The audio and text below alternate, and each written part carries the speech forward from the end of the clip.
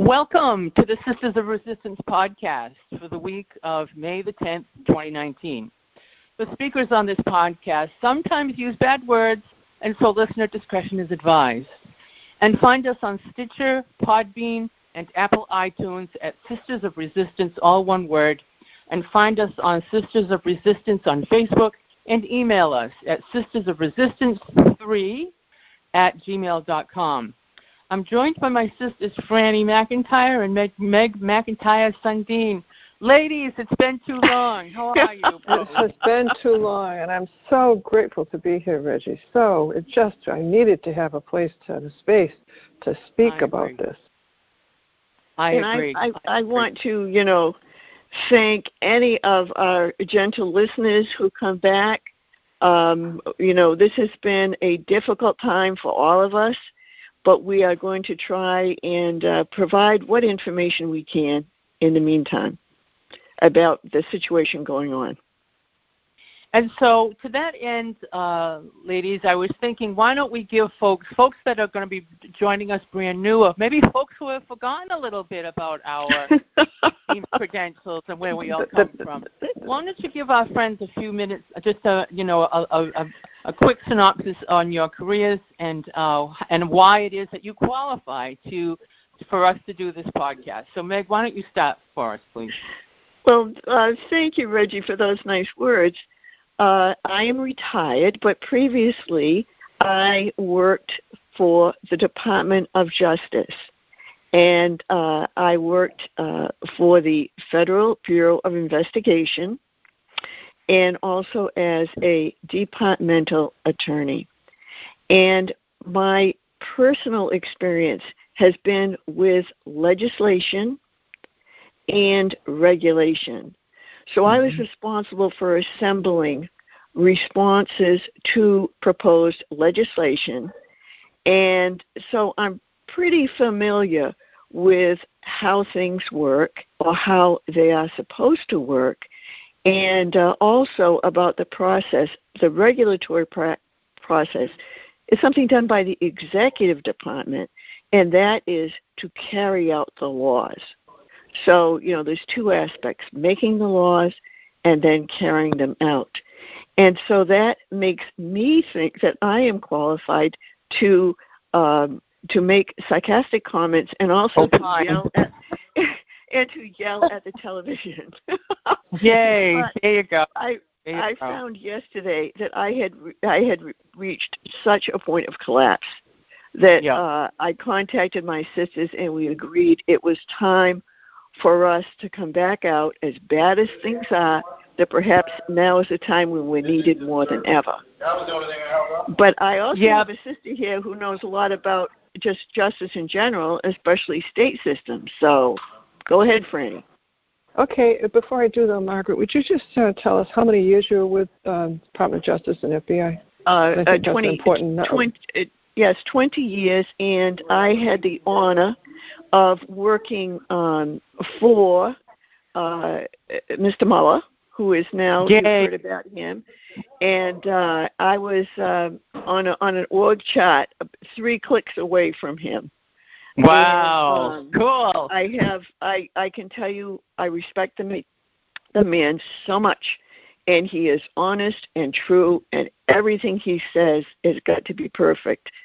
Also, I had the opportunity of working directly for Weinstein, who is on the was on the Mueller report staff, who again is a brilliant guy, but absolutely scary. He is so just so smart. So I said, those are my experiences. And then, of course, I pretend to know in a shirt-tail way lots of other people, but I can say generally anything that Robert Mueller says, I will take to the bank. I will swear on it. That's how honest he is. Yeah. Well, that, and I know that I knew that and I was going to ride you a little bit on rubbing elbows with Robert Mueller, but I think it's awesome. I have a copy of my own Mueller report. I don't know if anybody else ordered theirs off of Amazon, but mine is sitting right on my bedside table, and I read it at night. It's great. Franny, I've only gotten through most of the first volume, and if we have time in a later broadcast, we will talk about it. But anyway, things were much worse than even I imagined. But you go ahead, Franny. Sure, thanks, both. Yeah, I've had my Mueller report, right at the night on the bedside table, and I got it right with me right now. I have had a lot of experience in courtrooms as a lawyer. I'm got an active license in Massachusetts. I served as a prosecutor. I've also had experience as a defense attorney, civil and criminal, and have had some exposure on the federal side, but most of my experience is actually in the state system. Actually, I had the opportunity to serve as a trial court justice in Massachusetts, which gave me a lot of procedural exposure, and I think that the legal background and exposure that I have gives me some insight into how things work, not precisely from direct experience on the federal side, but by analogy to the state side, and evidence privilege, things like that. So I feel as though I can read sufficiently to understand what's happening with some of the issues, for example, executive privilege, and try to help listeners come to a better level of understanding so that they can understand the news a little bit more easily too. And yeah, we've been a little bit missing in action for a while. Life provided some pretty serious interventions for us so that we weren't able to really be on deck. Of course, this has been sort of like a long 2 years thinking of the Titanic, hasn't it? It just gets incrementally worse and worse and worse, and the deck chairs are sliding and sliding and sliding. And remarkably, independently, the three of us reached a point yesterday where I just had one word for the lot of them, and that word was Dracarys. Dracarys. Dracarys. Dracarys. It's Valerian. It's High Valerian. Oh, okay. It's High Valerian, and it means a pox on all their houses. I don't want to be a spoiler, and I just knew that I needed to be able to speak about this in a way that might be useful. It just gave me a better sense than just hanging my head and feeling worse and worse and worse about what's happening. And so that's my explanation for where I've been and why I'm here today. And this is so helpful to me, and I really hope it is helpful to our listeners. And Reggie and listeners, we've talked about the laws and setting out the regulations and also interpreting the laws. But the most important thing is law enforcement. And we're very lucky to have someone here with us who has been enforcing, with a gun, laws and regulations. Reggie, federal laws. A little federal bit about laws yourself. and regulations. Federal laws That's and regulations. Right. Federal law. You're right. Thank you, Meg, for that introduction. Very quickly, I got into law enforcement. I don't know how. I just sort of arrived there, but I was a federal agent, a special agent with the Naval Criminal Investigative Service for, I think it was 9 years, and then I was also a federal law enforcement agent for the EPA, Environmental Protection Agency, Criminal Investigations. And so it's funny because as I was writing something up this morning, I remember reviewing the regulations about asbestos and then how it applied to the Clean Air Act. So you have those two things specifically, the law and then the regulation and how they interact. And I became quite good at asbestos, I have to say. So right.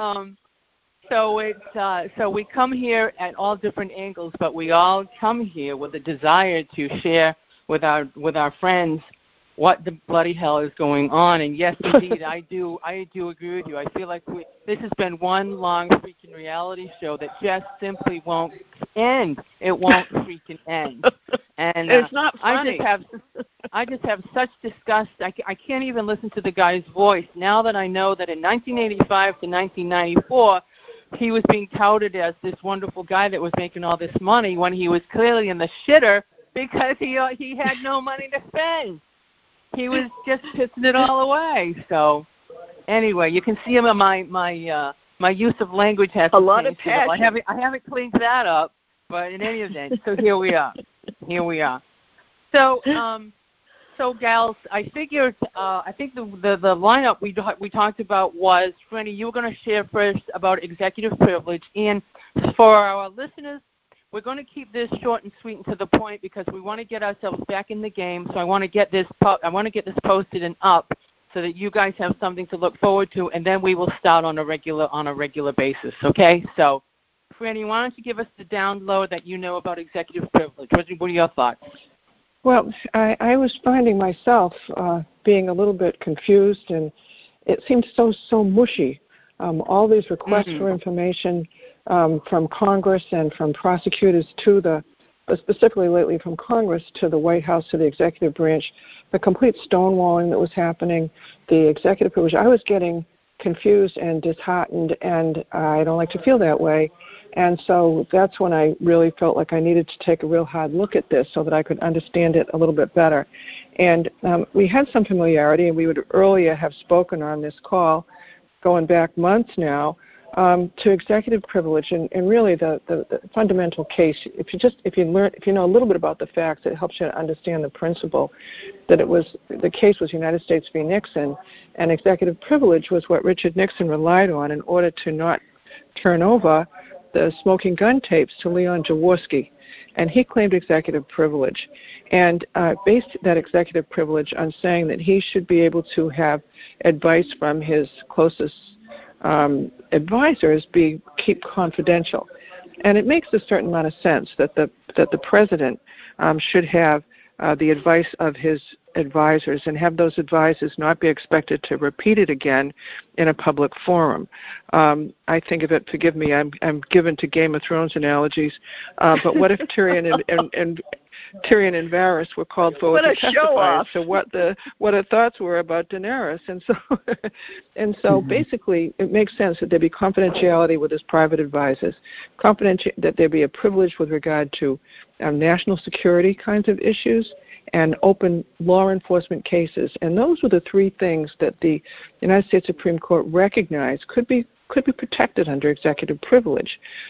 Nixon, however, was relying on Tyrion and Varys. He was relying on the confidential advice prong of this when he said he shouldn't have to turn over the smoking gun case. The United States Supreme Court considered that Leon Jaworski needed these tapes in order to use them in an actual trial that was then pending, and this was the trial of the plumbers in the Watergate case. And so the sort of general claim of confidentiality that Nixon was asserting was trumped, if you will, by the need of the court for trial testimony in a specific criminal case.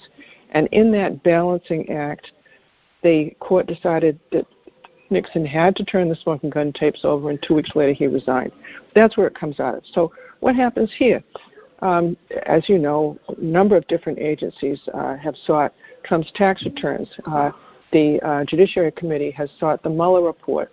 They haven't just sought the Mueller report, which you can get for under $10 from Amazon. I'd love to see that be the #1 bestseller. But they also sought all the exhibits and attachments.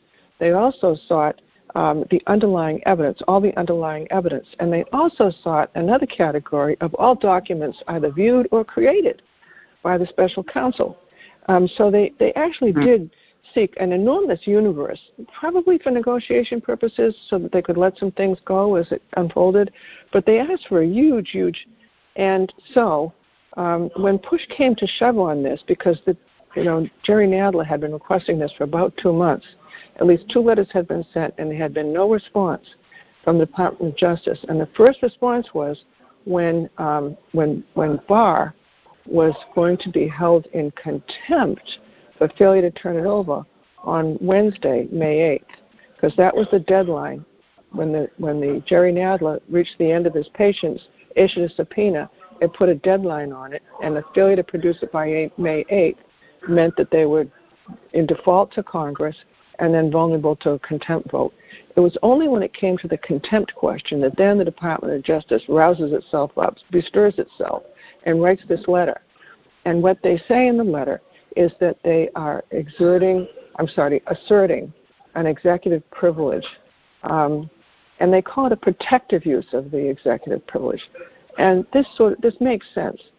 Now, let me just say that this was first first articulated by Janet Reno, who's a personal hero, back in 1996 around a Clinton case. And if when you think about that, Jerry Nadler has sought millions of documents. The executive and Department of Justice needs a little time to figure out which of those are actually privileged and which are not, if they're in good faith. And so in order to buy themselves some time, they protectively assert executive privilege. They throw executive privilege top over the entire, mountain of documents that are being sought, and seek time in order to narrow it down. Now, if you recognize a stall tactic in that, so do I, and I think it's pretty well known. It can be used as a stalling tactic because really the Department of Justice is not too worried. The reason why executive privilege is important when they start talking about contempt is contempt can be excused if there is a privilege that requires the party to not appear and not respond. And so the assertion of executive privilege is theoretically protection for Barr. And Barr needs that protection because, of course, on May 8th, Jerry Nadler's committee did vote to recommend a contempt finding. And so currently, when Barr got this, when Nadler got this assertion of a protective executive privilege, Barr, Nadler had to kind of hold it in abeyance. His next action is in abeyance. That's the term of art. So he's holding right now. They're not making that recommendation to Congress yet. I suppose theoretically to give the Department of Justice time to respond and decide which documents are actually privileged and which ones are not. Now, in point of fact, this whole thing is going to just go back to sleep again unless Jerry Nadler's committee continues to move forward. And so what I think will happen next is that Jerry Nadler will, or Nancy Pelosi, I should say, will schedule an actual contempt vote before the entire Congress. That will raise the pressure on the Department of Justice because they'd rather not have to deal with this, the reasons I'll explain in 1 minute.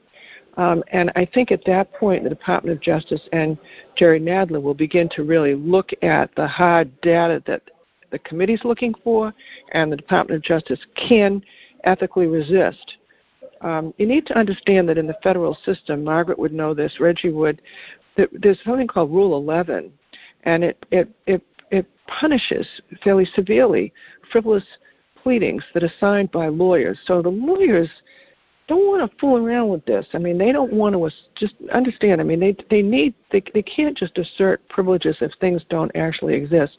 So, grounds don't actually exist. So when they get into the meat of this and breaking this down bit by bit, I suspect that they will find some fair amount of material that they can turn over and some that can legitimately be withheld. But they're going to have to really get their hands dirty. And at the moment, nobody's really done that yet. They can do that in a couple of ways. They can do it either document by document. In a regular courtroom proceeding, this would be referred to as a privilege log, where every item is specified on a spreadsheet, and either a claim of privilege is made and the reason for the claim is made, so that you have a log of all the withheld items and all the reason why, and then it can be litigated. It can be reviewed by a court, or they can be subject to negotiation. Of course, it's very unlikely this million or so documents is already on any kind of a spreadsheet. Just hasn't been time for that. Or they can do it by buckets. And my guess is that some of this stuff is susceptible to being decided by buckets. Quick example, if you all would just pick up your handy-dandy Mueller report and you look on page 147, you'll see that there are a number of redactions on page 147. I told you what the three categories were that are presently recognized for executive privilege. And grand jury is not specifically identified, but open law enforcement cases is an area that can be appropriately withheld.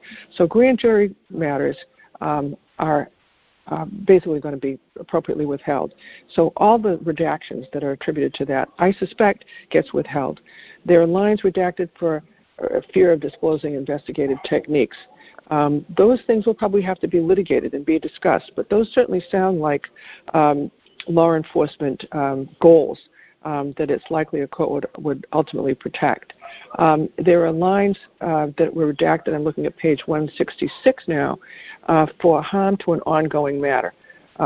That is the same kind of concern. It might not be a grand jury matter, but it's an ongoing investigation, a live, active criminal case.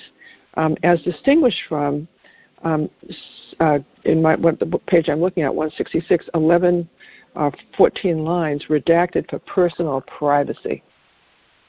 Now, it's not up to the executive to claim personal privacy of individuals who are not a part of the executive, and I think those will fall. So all those personal privacy claims of redaction will probably fall to the congressional request because they are not appropriately claimed under executive privilege. I think they'll go through it by buckets and begin to get into the meat of the matter. The reason that the Department of Justice would rather avoid a contempt proceeding is that there is a process set down that in the event of a finding of contempt, that must be referred to the appropriate U.S. attorney, which would be the one in Washington, D.C. So it doesn't go directly back to Barr. It goes into the department, into the U.S. Attorney's Office. And I'm sure that they would arrange some sort of firewall so that there is an independent decision. It involves Barr. Barr would have to delegate it to an underling to make an ultimate decision on it. But it's going to implicate work and considerations and questions of appropriateness. And I think that they would just as soon avoid all that and will try to come to a significant negotiation. That's my expectation as to what will happen next.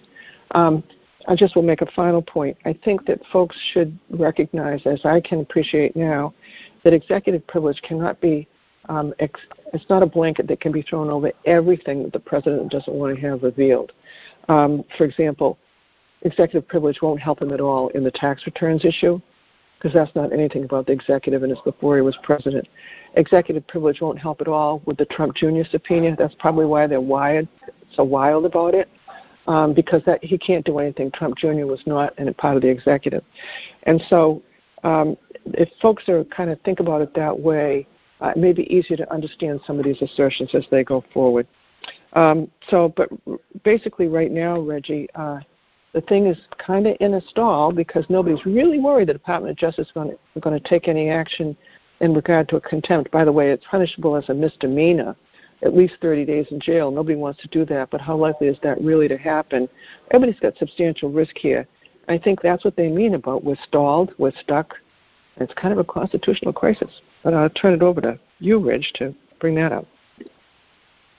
You, Rich. No, I got it. And it's over to Meg. You wanted to talk to us about constitutional crisis, so go ahead. Yes. Well, thank you, Reggie. And I want to add my opinion on the executive privilege, that it's a bunch of crap what they're doing, because that was waived when they agreed to let everyone testify. So they can't assert it now. And again, as Franny said, it doesn't work on the grand jury material. It doesn't work on law enforcement or foreign security investigations. And finally, it doesn't work on the personal privacy, which is a category that Barr just made up out of thin air. I looked at one of the lists of people that were mentioned, and redacted were spaces that would neatly fit alphabetically with Trump and then Kushner and Trump. So I think really what I want to know is, who did they decide was peripheral? Is the president peripheral? I mean, I don't trust William Barr anyway. But it brings us back, if you're watching TV like I have been, there seems to be a lot of talk is, are we having a constitutional crisis? Yes, we are. No, we're not. It depends on your definition of a constitutional crisis. Some people feel that is when everything has irretrievably broken down. And believe me, it's possible we're going to get to that point. But I strongly argue that, yes, we are in the midst of a constitutional crisis right now. And I just want to, and we told you we would be brief, so I am going to be brief. But basically, the Constitution is not difficult to understand. The first article, the most important one, involves Congress. Second article, the executive of the president. The third article, the judiciary. Our founding fathers instituted a program of checks and balances so that one branch could not take all the power. So there should be an appropriate balance. That's completely gone now. And the reason for this is not Donald Trump, although believe me, may he burn in hell. I blame it on Mitch McConnell. First of all, he's upset the balance in the Congress. We know there's two houses of Congress, the Senate and the House of Representatives. Senators are elected for 6 years, House for 2 years. The Senate makes decisions by consensus. The House makes it by majority. What's happened is the Senate, under the direction of McConnell, has completely stifled all forward movement on any legislation. He is doing this, first of all, because he enjoys a feeling of power, and secondly, to protect Mr. Trump, Fat Donnie, who has taken over the Republican Party. So the first difficult balance is right there in Congress, and I blame it on Mitch McConnell. The second part, Trump has been misusing, because he himself is ignorant, does not understand the Constitution, claiming power that he does not have.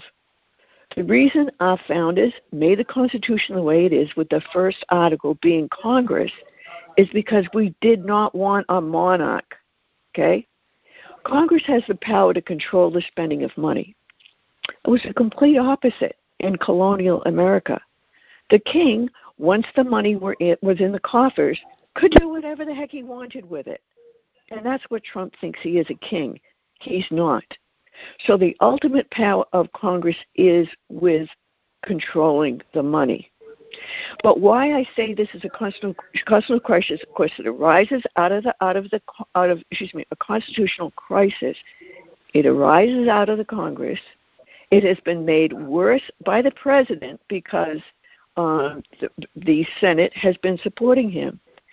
But I'm also fearful the third group is the judiciary. And here I also blame Mr. McConnell, who has been working to try to change the Supreme Court and other federal justices to what he calls is a more conservative, pro-business view. I truly fear what will happen when these things get either to the D.C. Circuit or to the Supreme Court. Okay? So I don't want to paint too bleak a picture, but I'll say when we started out 2 years ago, all of us thought that the system was going to hold and would right itself. Unfortunately, dear listeners, I was completely wrong. I did not understand how much the system has been eroded. So basically, we are having a constitutional crisis, and the solution for it is for the people to take back the power. And the people can do that on the election in November. I will not let myself be bothered by talks about impeachment. Instead, when I see the TV now and someone's claiming privilege or telling lies, I am going to yell back at the TV, what are you trying to hide? But it is time for a new American revolution. It's time for the American voters to take this in hand, because we cannot trust our elected representatives to do what they're supposed to do. Finally, I just want to note that there's a separate oath for the President of the United States. Okay, he says, I'll solemnly swear that I'll faithfully execute the office of the President of the United States and to the best of my ability preserve, protect, and defend the Constitution of the United States.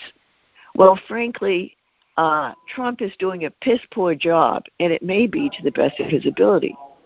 It's disgusting. However, everyone else besides the president, everyone else who is concerned with the federal government takes the same oath that Regina and I did, okay? This is the more important oath.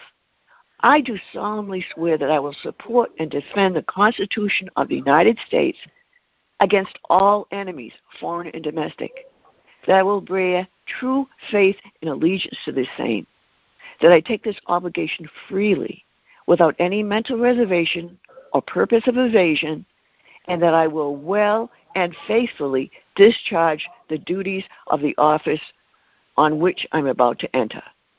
So help me God. So we have got to call upon our elected representatives to fulfill the oath they took. I'll also note that William Barr took that oath. And it's time for us to take charge of the ballot box. And thanks so much, Reggie. I'll give it back to you. Wow. Well, that's exactly right. And I like what you said about, we can't get dissuaded with impeachment. Now, speaking of that, as I was listening to one of my favorite podcasts yesterday morning, they were talking about how Pelosi was figuring that, that we're almost being forced. Well, right. We don't want to play into Trump's hands. And so if we are forced into impeachment, we're going to be playing into Trump's hands, A. But then the other thing that they said was, if he wants to try, and I'll just use the term gaff off these subpoenas, if he gets subpoenaed during the impeachment process, they cannot, just pretend that isn't happening. What do you have any thoughts on that, Meg, or either of you? Well, first of all, I very much trust and admire Speaker Pelosi, so I'm willing to take her advice. But I also want to point out that the process of impeachment would start with investigation and a bill or a charge brought by the House, which would then be tried in the Senate, which is controlled by Mitch McConnell. So I know that bill of impeachment would be strangled. It is going to go nowhere, and so does Nancy Pelosi understand that. The problem is that Fat Donnie, the white, privileged son of millionaires who has wasted billions himself, although he's a bully, he likes to pretend to be a victim. So when he pretends to be the victim, all it will do is rise up all the Republicans and all those people who are sitting on the couch pissed and unhappy about their own miserable lives, and that's why they elected him, to get out and vote. I don't want to inflame them anymore. I want instead to work for law-abiding Americans who respect the balance of power, who respect the Constitution and want to defend it against all enemies, foreign and domestic. I want us to pull them to account and to rise up ourselves, because impeachment is ultimately going to go nowhere, because the trial will be in the Senate and that will be quashed. So the other thing I thought of too was,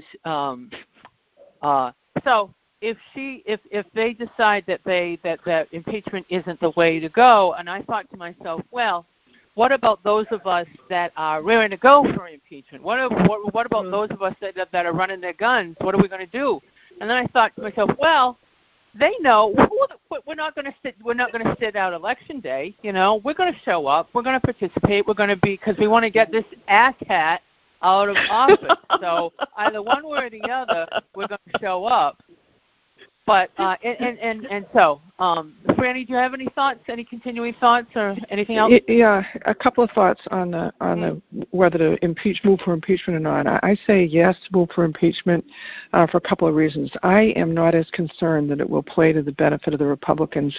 I know that Nancy Pelosi is looking at the experience with Clinton, but this impeachment process has substance, has merit, and the impeachment process that they brought against Clinton was obviously just a figment of all their imaginations, their dirty imaginations, and wasn't really going anywhere.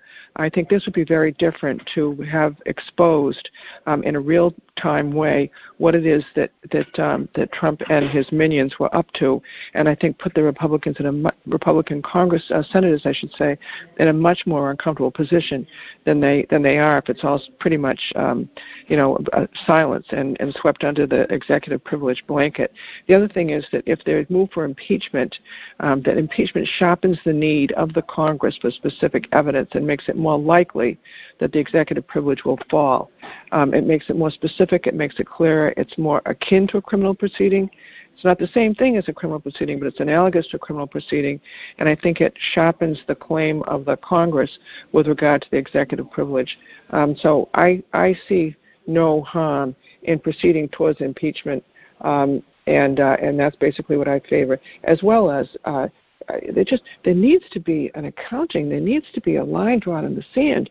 What's happening here is so disgusting. I just am really disturbed by the report yesterday that Rudy Giuliani publicly states that he's going to the Ukraine to try to gin up a prosecution of Joe Biden and Joe Biden's son, and that the prosecutors over there that had started this whole problem of looking into the Ukrainian activities of Biden and his son wanted to curry favor with Donald Trump. I mean, this use of the criminal process in order to punish political enemies and to smear political enemies, going into foreign countries to do this and disclosing it, because apparently they feel as long as it's openly disclosed, they can do anything they want. There's got to be a line drawn in the sand. And this disclosure by Giuliani, I mean, it's up at the top of the page of the New York Times, but I haven't heard as much outrage as I would expect. I'm beyond disgust. Case closed. And I would just like to add, Reggie, because I know we're about out of time here. Mitch McConnell is up for election in 2020, and he is the most unpopular senator. Okay? Yeah.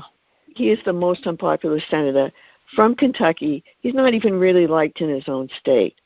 No. And, again, he is a snake. But just to know that he is up for election, so he is not going to do anything that will offend the rest of the, quote, Republican Party, which is now the Trump Party. Well, and, those either whoever is running against O'Connell, send money to that person. Yes. Like our brother Mark said, he said he was going to send money to William Wells, who will run against Donald Trump, which I think makes perfect sense. So, yes.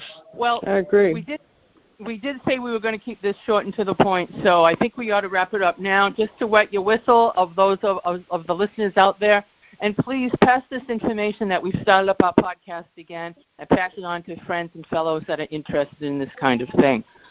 So, as we close today, as we discussed, and that's DISTUSSED and not discuss. As discussed today, Trump's vain, reckless, and self-serving actions undermine the rule of law and our American way of life. And join us, the Sisters of Resistance, in calling BS on the Trump administration. When you see bullshit, you call bullshit. Okay? So thank you for being here, Franny and Meg. My name's Reggie, and thanks, everybody, for listening, and we'll see you next week, okay? And resist. Resist. Bye-bye. Resist. Bye, everybody. Thanks for listening. Bye-bye.